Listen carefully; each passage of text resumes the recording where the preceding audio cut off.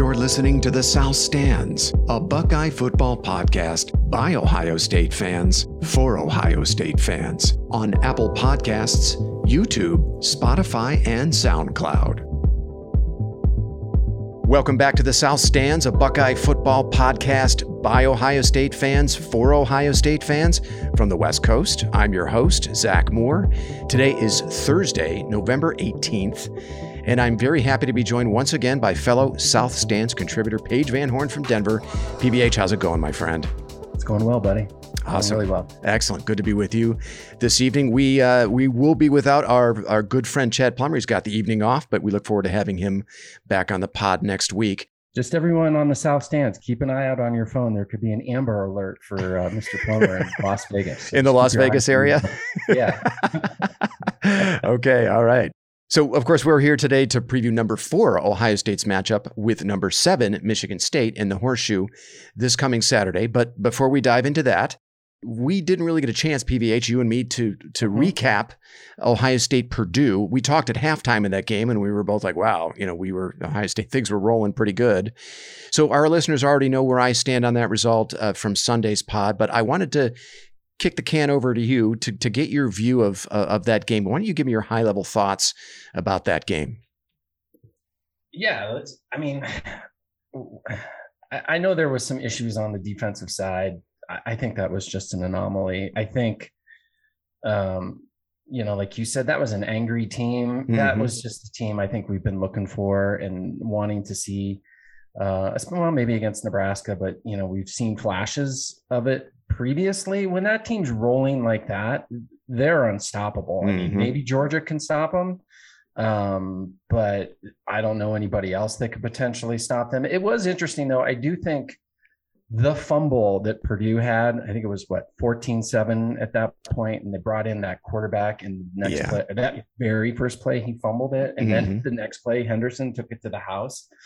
And then it was 21-7, and that game was, for all intents and purposes, over at that point. However, had that fumble not happened, it could have turned into a shootout. It could have been closer. I mean, I still think Ohio State wins going away.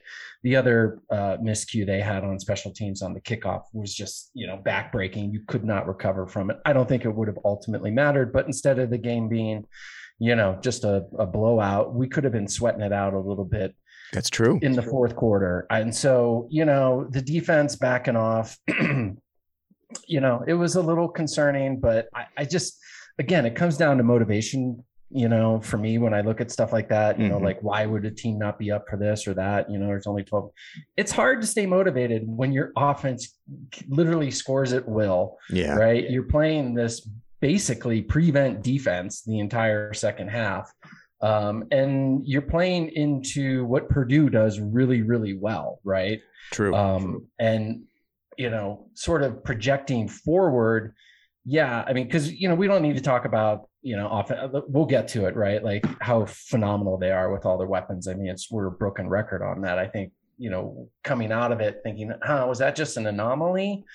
And is it something to be worried about on the defensive side of the ball? But then I was thinking, they're not going to see another team like that the rest of the season, even if they, make the playoff and, make the final game of the season. They're just not. And so, especially these next few games that are coming up, these are offenses that play directly into what we do best as a defense. Whereas Purdue, that guy, I mean, as a backup quarterback starting the season, he's completing 70% of his passes. Like, he was surgical. So, it was, I was thoroughly, not worried about it. It was a fun game to watch, no stress whatsoever. I thought they'd come out fired up. I think they're going to continue to be fired up, and it was a fun game to watch. I agree with all that. Aiden O'Connell, interestingly, that's the Purdue quarterback. Yeah, I agree with you. How come more people aren't talking about him? Because, Ohio State isn't the only defense that he lit up. And I said this on Sunday's pod. I mean, you would be hard pressed to find a better statistical line from an opposing quarterback in the shoe than what O'Connell did. 40 of 52 for 390 and 4 touchdowns, no interceptions. I mean, I'm thinking of some of the greatest quarterback performances in the shoe that I can remember over the last like 30 years, right? Like, Baker Mayfield when he came into the shoe back in 2017. I remember Phillip Rivers came in like 2003 and lit us up pretty good. I don't even think their statistical lines were as good as that. And it didn't even matter. That was the thing. He threw for 394 touchdowns on 40 of 52, and it didn't even matter. It barely had an impact on the final outcome, which is crazy to me. But I think that kid's a good quarterback. I'm surprised more people aren't talking about him. Right? I totally agree. But that's what, losing 3 games will do to you, right? You're just not going to, and playing at Purdue. Now, if Purdue were 8-1, yeah, I mean, hell, I don't know what his season statistical stats are, but I'm sure they're pretty damn impressive. But you got to win, right? And they're not on TV. But to your point, man, like, is he the second best quarterback in the Big Ten? Might be. Yeah. Probably. I don't think they're going to see another passing offense for sure, certainly for the rest of the regular season and through the Big Ten title game. And I don't know that any of the playoff contenders, save for Alabama, has a passing attack like that, coupled with also a really good play caller and Jeff Brom. Yeah. And so you're right. I mean, that was an unusual passing offense that they're not going to see every week in the Big Ten with a good player in David Bell. And I thought they actually did a pretty good job on Bell, all things considered, right? His final line was 11 receptions, but only for 103 yards. And that's kind of like when you go up against a good running back, he gets 100 yards, but it takes like 35 carries to get it. So, nothing backbreaking by him, right? He's going to get his, right? I mean, they ran some plays like, damn, that was a creative play. Like that first maybe touchdown, like, yeah, he was wide open.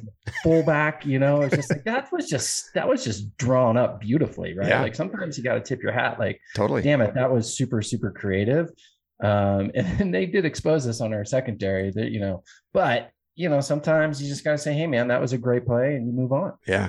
Yeah. I may have overreacted a little bit on Sunday talking about the defense because then I listened to, our friend Bill Landis and some of the other folks whose opinions I listened to pretty closely. And Landis wasn't nearly as concerned. He felt much like you did that Ohio State probably let their foot off the gas with a big, big lead. Also went a little vanilla on defense too. Didn't really try much.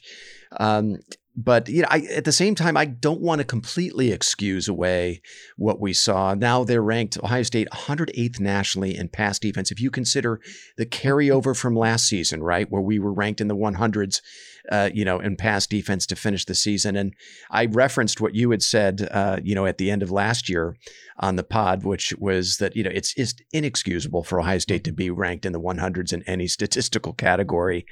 So, and it was a little troubling for me to see, those receivers being schemed so wide open and our secondary being so confused by what they saw. But overall, here I am bitching about do I sound like the consummate Ohio State fan, right? Complaining about a 4-touchdown win over a ranked opponent. Right. Yeah. And pretty, not rough conditions, but it was windy out there. Yeah. Like in both those guys, Stroud and O'Connell, man, they lit it up. Yeah. Blustery conditions, and it was a fun game to watch. There was no stress. That was the best part. Yeah, exactly. Fun all the way through, no stress. Great effort out of the running game too. I liked what I saw out of Mayan Williams and TreVeyon Henderson. Yeah. I like what the coaching staff has been doing with TreVeyon Henderson in really, limiting his carries and his workload, because he is a little nicked up. I don't know if you've noticed, right? He's been in that medical tent a few different times over the last few games. He's not a big dude, so I think they've been smart to limit his carries. Only 13 carries last Saturday. You're obviously going to need that kid, right? They've got much bigger fish to fry. Well, and the contrast with Williams, I think, even though, there's a big drop off between the two, but that guy was running hard. Yeah. And, if you take some of the burden off Henderson, and like you said on the pod, right, he's probably going to have to put on 15 pounds to, take the punishment of a full season in the Big Ten. But a phenomenal bounce back game from the offensive line, right? And they were great. They were great. And Purdue wasn't a shit defense, right? They ranked like 26, and that's right. They took the Greek freak completely out of the game. And that's right. I think from an offensive perspective, that was the most encouraging thing, right? The offensive line got it back together. The running game was looking strong. Yeah. I do like that 1-2 punch, right, with Williams, even though, Henderson clearly just is a difference maker back there. But right. man, like running Williams behind that line in the third and fourth quarter, you can just wear people down, and I'll take 10, 12 yards a pop every single down. Shit, you take 4 or 5, and that was just coming at will for them. Yeah. Williams was great. He finally looked healthy. Both he and Master Teague have been injured, in and out of the lineup all year, dealing with, various injuries of sorts. So it was good to see him healthy. Hopefully this is what we get. You give me that Henderson Williams 1-2 punch to go with the passing game. Right. I can't even conceive of a better offensive attack. I mean, they're ready to contend for a championship with that setup. It is interesting. The semifinalists for the Biletnikoff Award were announced today. Only one Buckeye made that, and it was Chris Olave, which was kind of ironic, right? Because I think every Buckeye would tell you that Jackson Smith and Jigba and Garrett Wilson are having better statistical season. I think they're just having bigger impacts from one game to the next than Olave, but it's Olave who gets the nod for the Biletnikoff Award. No knock on Olave. He does lead them in receiving touchdowns this year, and he's a great receiver. And but I thought that was interesting. Garrett Wilson, especially after the way he played, what he showed in that game, to get kind of snubbed for that. Yeah. I kind of feel like they keep Olave, they set him up for deep balls and, deep posts. Yeah. So he doesn't maybe, get as many looks as Wilson and JSN, but, those awards, right? You take them with a grain of salt. Totally. At least one of them technically all 3 should be on that list. It's a travesty, but the writers aren't going to do that. And that's why that shit's just bullshit. Right. Totally. And it begs the question, how many of those folks are deciding on these things actually watch the games, which often enough that very, very infrequently are they actually watching the games. So, all right. Well, hey, look, great. The Ohio State offensive line showed up, flashed just in time, right? This is what we wanted to see out of that unit heading down the home stretch here. So why don't we turn our attention then to this Saturday's top 10 matchup between number 7 Michigan State and number 4 Ohio State. The line is Ohio State -19. The over-under is 68.5. The game is a noon Eastern kick on ABC.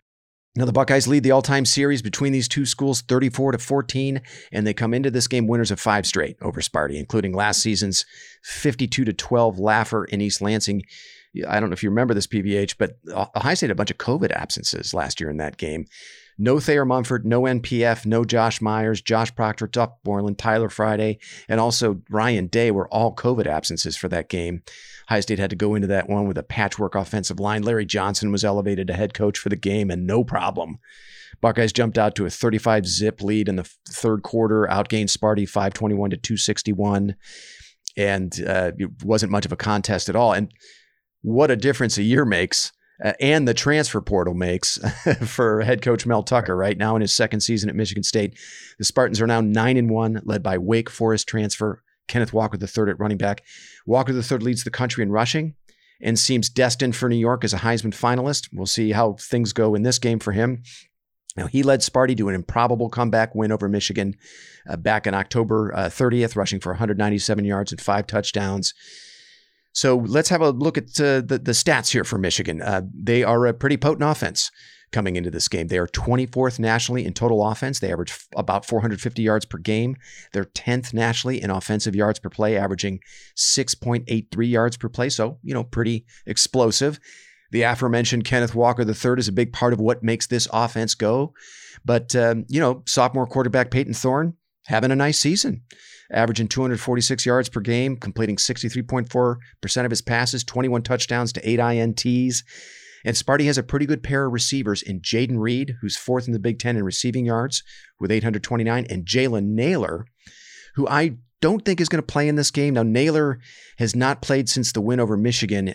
I don't know if you saw this or not, PVH, in that game. He was spotted on the sidelines in the second half of that game with a cast on his right hand. So not a great sign. He has not played in their last 2 games. I don't think he plays in this one. But, Michigan State has another guy in Reed that Ohio State has to be very mindful of, especially with that, that shaky secondary they've had over the season. Now, on the other side of the ball, Michigan State defensively does not really resemble anything close to those great defenses under Mark D'Antonio. Sparty comes into this game 111th in total defense, giving up 443 per game. Yikes. Now, they're a little more respectable in defensive yards per play, and a lot of folks use defensive yards per play now as kind of the number one metric for measuring defenses. They're 55th nationally in defensive yards per play at 5.38. Still not stellar, right? Still not great. But it's the pass defense where Sparty is just historically bad. They are dead last in the FBS PVH at 130. Again, like, how is that possible? Dead last. I don't know. You can't. You're in the Big Ten. That's just this shouldn't be allowed. I agree. And I think they actually went out to the transfer portal and got some guys to shore up that secondary, and it has not worked. Giving up 329 yards per game. Again, that's dead last in the FBS, 130th. And that's a key stat to bear in mind in this matchup, obviously. Now, Sparty does do a couple things pretty well on defense, starting with its pass rush. They are 15th nationally in sacks with 33. That's only one sack behind Ohio State, by the way, who's 13th nationally. Pro Football Focus rates the Sparty pass rush 22nd nationally, which is right behind Ohio State at number 21. So Michigan State can get after the quarterback. They're pretty good in that regard. They also have pretty good against the run. They are 20th nationally against the run, giving up 114 yards per game. A couple players I want to shout out on the Sparty defense page, and then I'm going to kick this to you for a Concernometer score.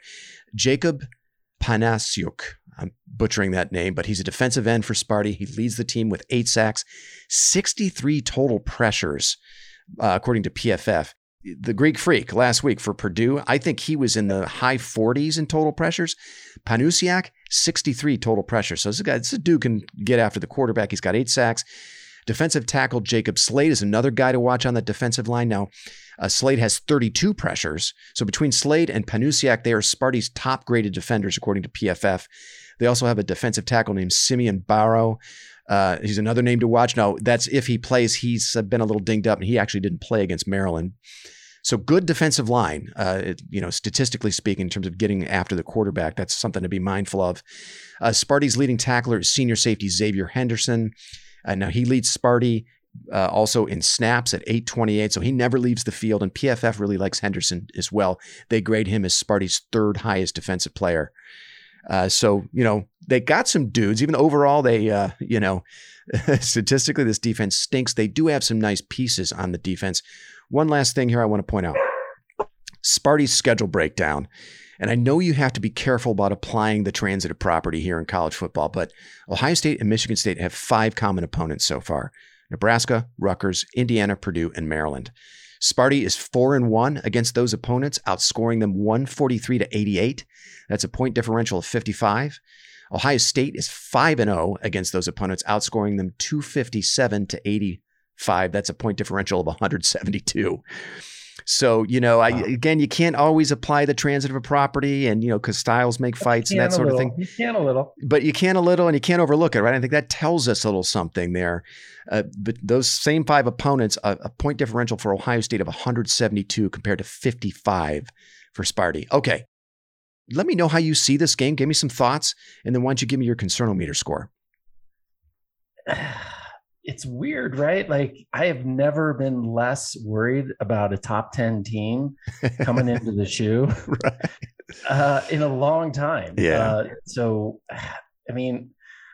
I'd say 1, but I'm going to go with my Concernometer just being a 2 for a few reasons. Number 1, like I just said, are they really the 7th best team? Yeah, good question. If they are, then that's an indictment on the rest of college football. I just think they're there because no one else is very good either. But the bigger reason is what they do well offensively. I think we do the best defensively, right? I think, if you're just going to line up and try and run the ball down our throats, when has that really worked?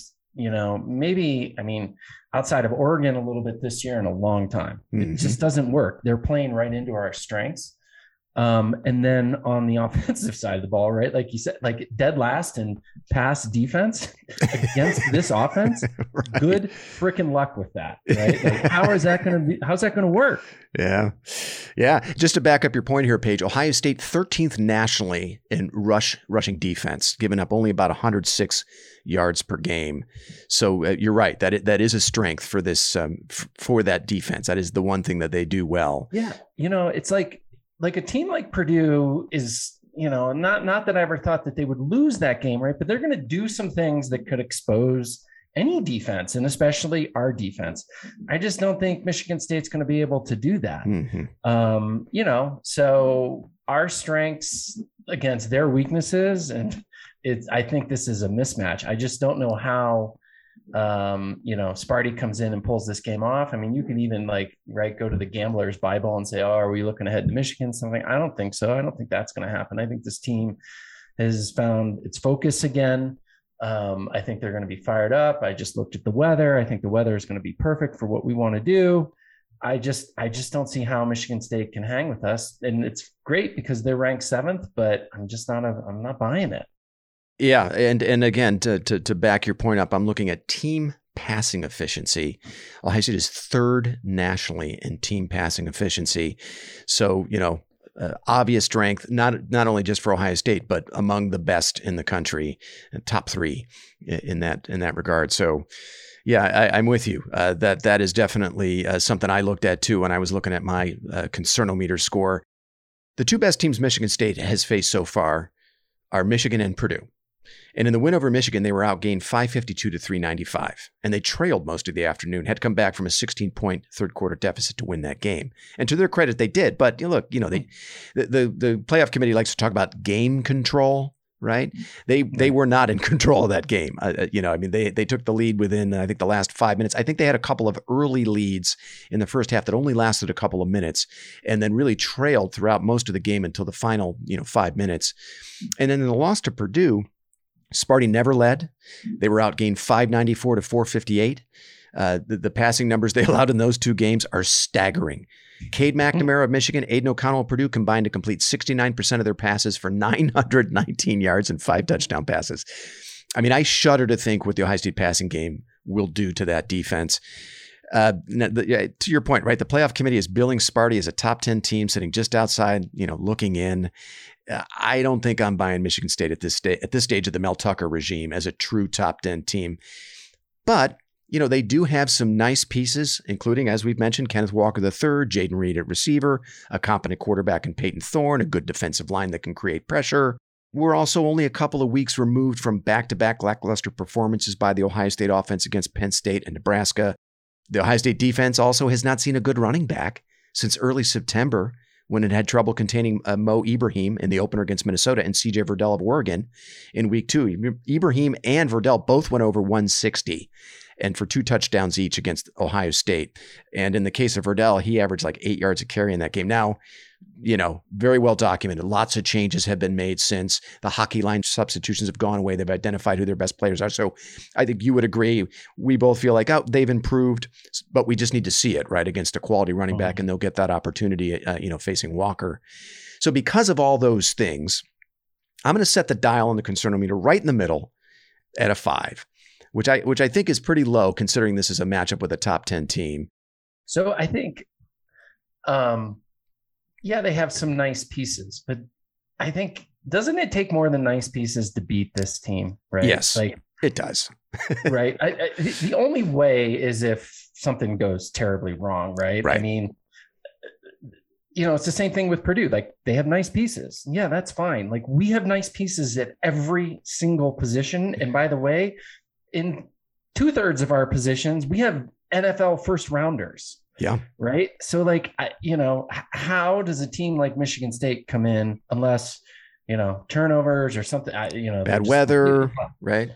The sum of the parts doesn't add up to beat a team like Ohio State. Number one. Number two, I was we will have this exact same conversation next week, right? Yes. Right before Michigan. These are carbon copy teams, and I think you have to do more than, one thing pretty well, right, in today's game, especially, if you want to, be playing at the level we're playing at, you know, in the top 4 teams in the country to beat us. And I just don't see it with Michigan State. That's the second point. The third point is, does Mel Tucker sign his new contract before kickoff? Because if I were him, I certainly would try and sign that contract before kickoff, because this could get ugly. And so do we really want to pay a guy $10 million a year for 10 years?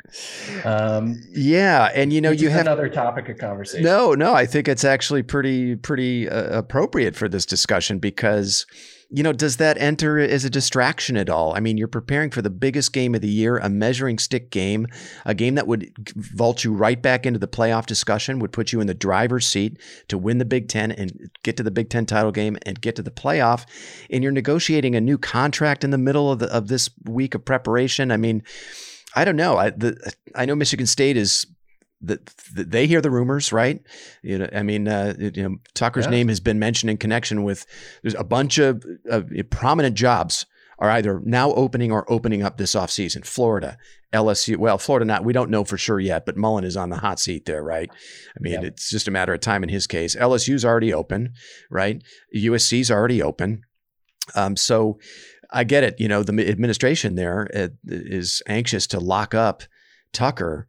But man, the timing, I don't know. If for no other reason, as a superstitious fan, I just want to put the hex on my coach for this game, right? By doing this, and right, you when we texted about this earlier today, it's a 10-year extension, if not mistaken. And I like the reference, the Charlie Weiss reference, right? Because that's what Notre Dame did, right? They kind of gave him a premature, 10-year extension off a pretty good year, but it was kind of like, he hadn't really sustained any success yet.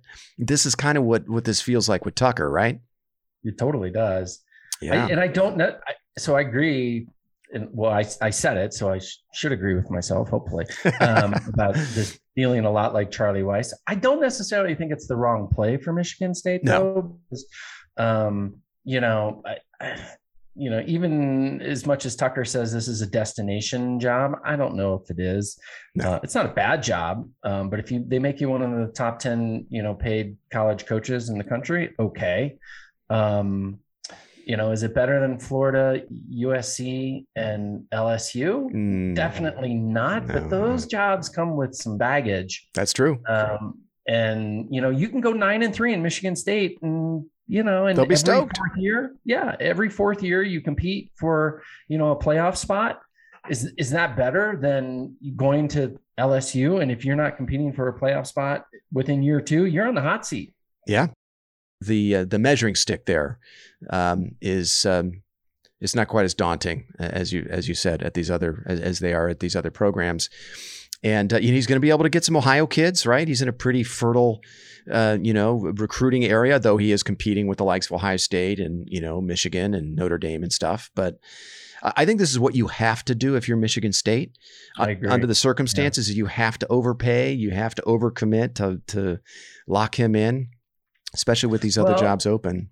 Yeah, whether or not it's the right thing or not, there's no doubt if they don't do it, one of those other schools are coming after him, and they're coming hard. So you have to buck it up and just bite the bullet and hope it works out. And I have a feeling it will work out. He's definitely a good coach. He's proved that. Mm-hmm. Whatever this season notwithstanding, he did great at Colorado before, he took the Michigan State job. So their hand is being forced. That's the way it goes in college football. Apparently they're just billionaires that are going to write the check, right? They don't care. It's like, I read about the bios of those two guys. The one guy's worth like $6.7 billion, which I've been saying for years, right? Like, that's what you need. You need one billionaire booster that gives a shit about football, and then you can do whatever you want. Who cares? Right? I had not read that. Oh, that's very interesting. Okay. So yeah, they've got some backers. There's there. 2 of them. Okay. Yeah. And they're just like, we got this. Don't worry about it. I mean, the one guy is literally worth $6.7 billion. I forget. They started some like PayPal or something, not PayPal, but something fintech. And it's just absurd. So yeah, why not? And then if I'm Michigan State, I give you that contract. And by the way, your buyout is $20 million a year, because we're not doing this every year. Right. We're going to make this just so painful, and then lock them up and then roll the dice. I also think it's kind of in an indirect way an indictment on Harbaugh and Michigan. Like, we're going to be better than them. Like they're not going to play redheaded stepchild in Michigan any longer. And I think I love it. Tucker is looking at this like, I got this. This is going to be easy. And, if Michigan were the juggernaut that we all thought they would be or should be with Harbaugh, whatever, maybe you don't take this job. It isn't a destination job, but you dominate Michigan recruiting. You come into Ohio because we recruit at a national level. You take, the guys we don't want, the guys 15 to 20 in the state of Ohio, they're going to be back. They're going to be good. They're going to lose a lot of guys. They'll actually probably be much worse next year than they are this year, unless they kill the portal again. Yeah. But yeah, I was listening to Michigan State's beat writer, Colton Pouncey, I think his name is. He writes for The Athletic, and they are not afraid to really kind of lean on the transfer portal to continue to build out their roster. He said that is a part of their strategy. And they did it this offseason. That's obviously how they got Kenneth Walker the third. And I think Pouncey said 12 or 13 other players to kind of fill out their roster. But obviously, Walker the third is the most prominent of those. Look, there's a blueprint there. Mark D'Antonio showed you the blueprint. Tucker could simply follow that or a version of it. There's success to be had there. You just follow that blueprint. Yeah. So very interesting. I would say D'Antonio was a little, he was Jim Tressel-esque, right? And they're going to win with defense, and their defenses were sick. They were great. Yeah. But yeah, I mean, Michigan State, and kudos to them, right? Like, we want some freaking competition in the Big Ten, right? Like, pay your guys, outside of Harbaugh, and go for it, man. And try and compete at the highest level. We need that in the Big Ten. Yeah. Interesting. So I assume that if they're willing to, to give Tucker a 10-year extension and throw all this money at him, that they're also willing to spend money on a staff, because that's another big part of it, right? You gotta, I know, I know your philosophy on paying assistants, on high-priced assistants, but you look around at like Alabama and some of these other elite programs. It is important to have a really highly competent staff. So I wonder if they'll give him enough money to put together a decent staff there as well. Sure, they will. All right. Well, why don't we go to score predictions here, Paige? Give me your score prediction. Man, I'm trying real hard not to call the Buckeyes in the 60s. Like, how are they going to stop us? Good luck. Yeah. I'm going to say Buckeyes 56, Sparty 22. 56-22. Okay. Got it. I've got Ohio State 45, Sparty 20. I did the same as you. I felt like, 50 seems a little high. It is Michigan State. It is a top, I'm in air quotes, a top 10 team. But I'll be conservative and say Ohio State 45, Sparty 20. And this is provided we see the same Ohio State offense that showed up against Purdue, that showed up against Indiana. You had that stretch there, 4 or 5 games where they were just, mashing opposing defenses. And, if that version of the Ohio State offense shows up, and there isn't any funny business like there was against Nebraska or Penn State, I think it could be a name your score affair. But Buckeyes 45, Sparty 20. I was just going to say real quick, I just don't see, like you, a team ranked in the 111th in total defense, 130 in passing yards allowed, to be able to hang for 4 quarters with Ohio State, on the road, and not just, the best offense in the country, probably the most explosive offense in Ohio State history. I think that's just a really tall order. And, I've seen some folks compare this game to the 2015 game because of where these teams are ranked right now in the playoff rankings. That 2015 game, I mean, a lot of differences to that season compared to this one. But Michigan at the time was ranked number 9. Ohio State was number 3. But that was a veteran Michigan State team, the core of which had been together for a long time. That was peak D'Antonio. He was, 8 seasons in. It was during that 3-year stretch between 2013 and 2015 where Michigan State went 36-5, won 2 Big Ten titles. I don't know, in year 2 of Mel Tucker, I made reference to this earlier. I just don't think that's where this program is right now. Maybe they can get there in another couple of years, but right now, I don't think they're ready to win a game like this. Sorry, Paige, you were going to make a point. Go ahead. So give me your prediction again, your score prediction. 45-20 Ohio State, which feels a little conservative now that I say it. Okay. So let's play a little game here. And Okay. I like you, right? Like you rely on history a lot. Like I'll never forget being at Bayside with Sloaner in whatever 1998 and watched when we were number 1 with Joe Germain and we lost that game to Michigan State and we still have PTSD with that. So let's do a little exercise here. Yeah. Take away the team, right? If you can in your brain and the number 7 ranking. Okay. Team. And I told you that Ohio State was going to play a game this weekend in Columbus against the 111th ranked. And I wrote this down because you just said defense and the worst pass defense in the country. Right. Do you really think Ohio State's only going to score 45 points? You're probably right. No, I mean, if you look at it from that, you just strip away the names on the jerseys and, the rankings next to the names and just look at those stats right there.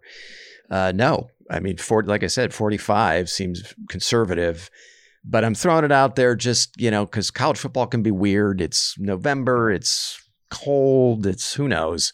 Yeah. No, weirder things have happened in this series, but you make a good point. No, I mean, so what was yours again? 56-22? 56-22. And I'm trying, I mean, I could make a case for 65. Yeah. Right. I mean, they could have done that to Purdue last week. They took a knee at the 5-yard line with, 2 minutes to go. They could have punched that in to make it 66 something. Yeah. 66 to 31. And they elected not to. And that, by the way, that Purdue team handled Sparty. And that Purdue team really, I don't want to say blew them out, but that wasn't much of a football game. No. Yeah. So, I mean, we'll watch. We'll be completely wrong on this. The other interesting thing is, what is the game plan? Is Ryan Day just, hey, you know what, guys, we're going to pass the ball 75 times because, I mean, like in his career, will he ever play the worst ranked pass defense ever again? Like, like some level. Unless it's in the non-conference, right? And September week 2. Right. Yeah. What are the chances that it's like even Akron probably has a better secondary than Sparty. They do. I mean, if we're looking at the rankings right now. Yeah. So, okay. Well, we both feel pretty comfortable about this one. We'll see. It always makes me a little nervous when I'm like, I'm feeling comfortable. I'm anxious to see how the defense responds this week because they, I think even they would admit wasn't their best effort last week. No. And they had been showing steady progress every week since the Oregon game, which I was really happy to see.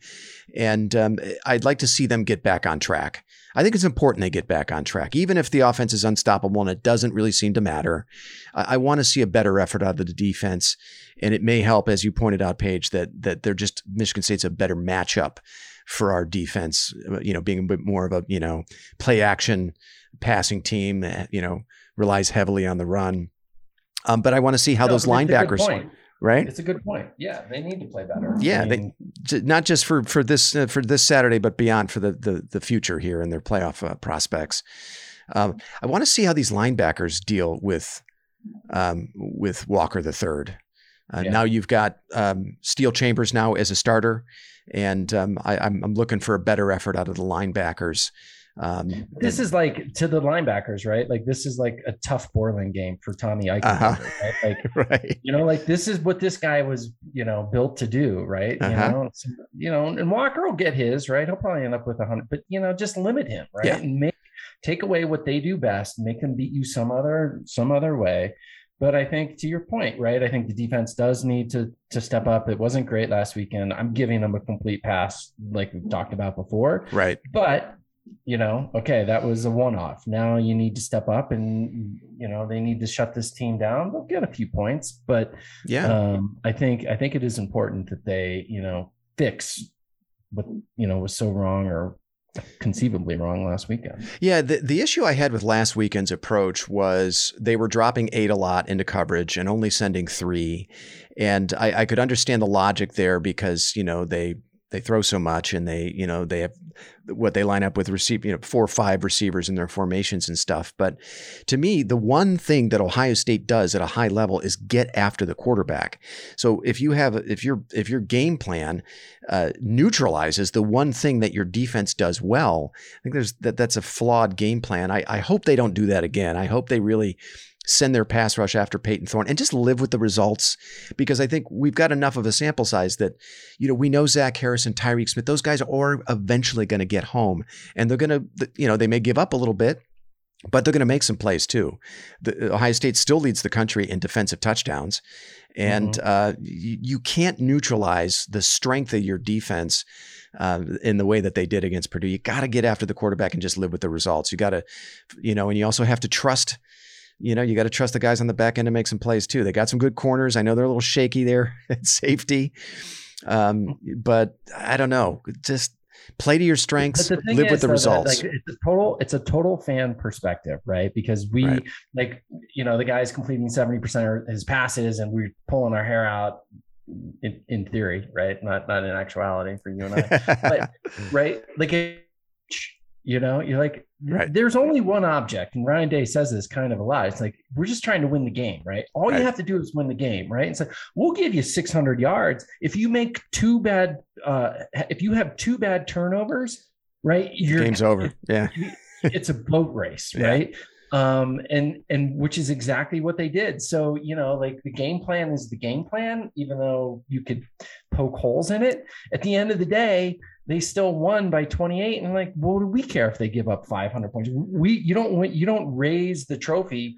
What Pro Football Focus says your secondary is ranked that's true in the country. Right. So you win it by winning the games. And so, it's different from, I think, their perspective than it is from our perspective. As frustrating as that can be as a fan, I wonder how they look at it, though. I don't think they would look at it the same way. My friend Dan made a pretty good point about the approach by the Ohio State defense, which was that they got out to the big lead.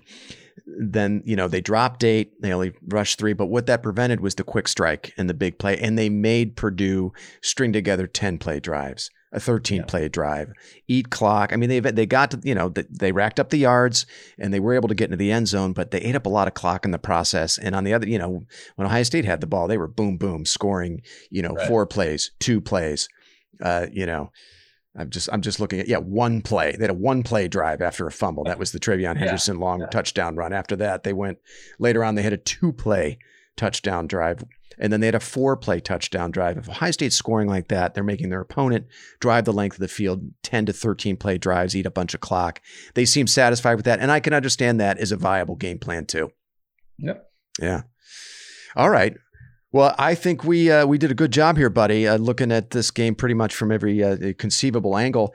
There's one other game I'm kind of curious about. I wanted to get your take on. Oregon. They travel to Salt Lake City to play Utah, and they are actually a 3.5 point dog in that game. This is number 3 Oregon at number 23 Utah. Has already lost 3 times, but they're now a 3-point dog in that game. Oregon is. I'll be interested to watch that game. It's because, Oregon, I think it's just a tough matchup for them. Vegas likes Utah in this game. I think it's very interesting. What do you think? Is Oregon just going to kind of keep chugging along, or do you think they're going to meet their eventual demise, kind of like what Oklahoma ran into last week against Baylor? Wow. Talk about no clue.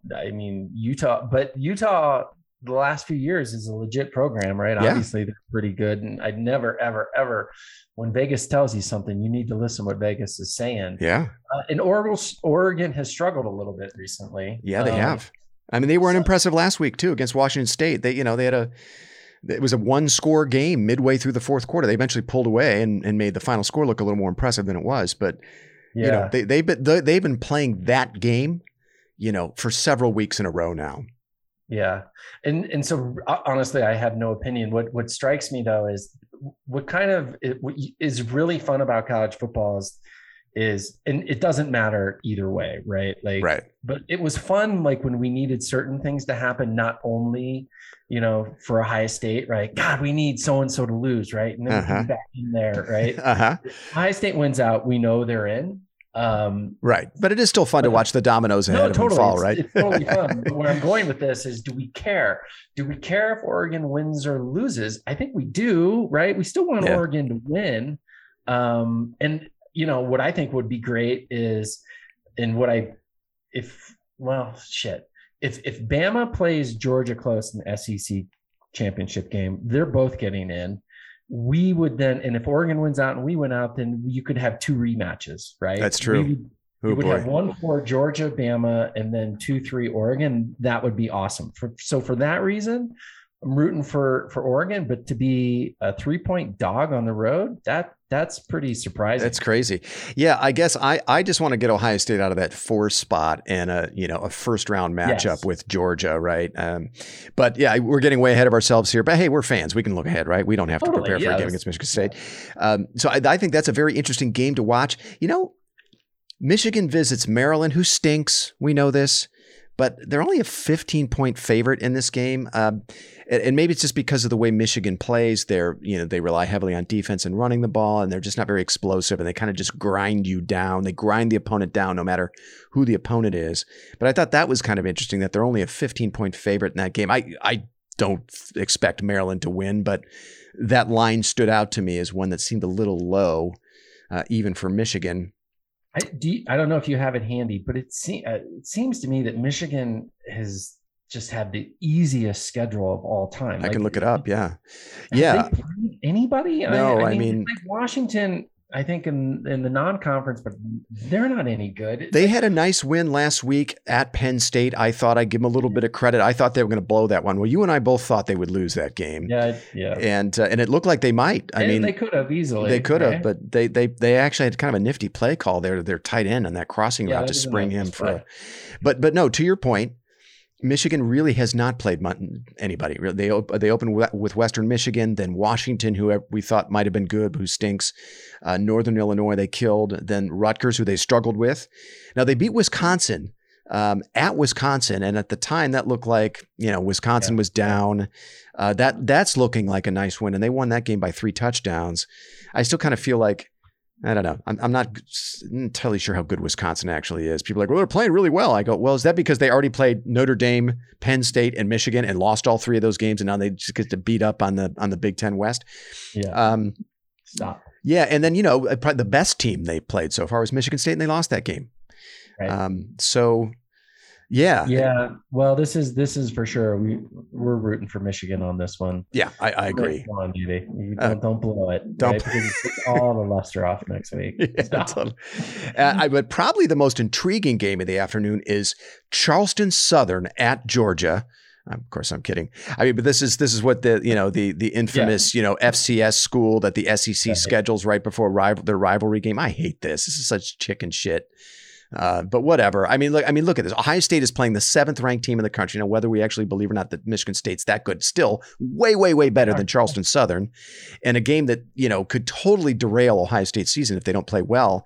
And Georgia schedules this game. I know Bama does this. All the heavyweights in the SEC do this the second to last week of the season. It drives me nuts that they do ridiculous. This. I mean, how could that university even have a football team? How is it even possible? What's the point of playing this game? I mean, I know other than to donate $1 million or whatever the payout is to the Charleston Southern Athletic Program. I hate these games. I think these should be disallowed. I hate that. And then lastly, I don't know. Hey, look, Bama's been shaky all year long. And now they're hosting Arkansas, number 21 Arkansas, who has a pulse. They don't suck. They're 7-3. The committee likes them. They're number 21. Although, it could be that the committee's propping Arkansas up to improve Bama's resume. You never know with the committee. But I don't know. Bama's a 20.5-point favorite in this game. Again, it's in Tuscaloosa, but who knows? With the way Bama's played this year, this could maybe turn into an interesting game. I mean, that's just an indictment of just shitty games. The 10th week of the season? Like, really, that's it? Like, Ohio State, Michigan State, and that's it? Oregon at Utah? Like, come on, that's a joke. Right? Yeah. No, I mean, I think there's going to be this rivalry Saturday clasm that happens next week. And then of course, championship week, but I agree with you. I mean, the Big Ten seems to be the only conference that's putting on any decent games the week before. There is an interesting game also happening with Cincinnati. They're home against SMU, who's 8-2. SMU, pretty powerful, offense, pretty explosive, within the context of that conference.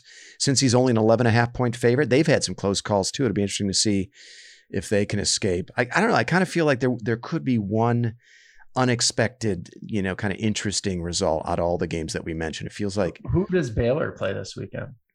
I think Baylor's pretty good, by the way. I do too. Now the Baylor's problem. Well, they travel to Kansas State. That can always be a tricky game. Kansas State is a 1-point favorite in that game.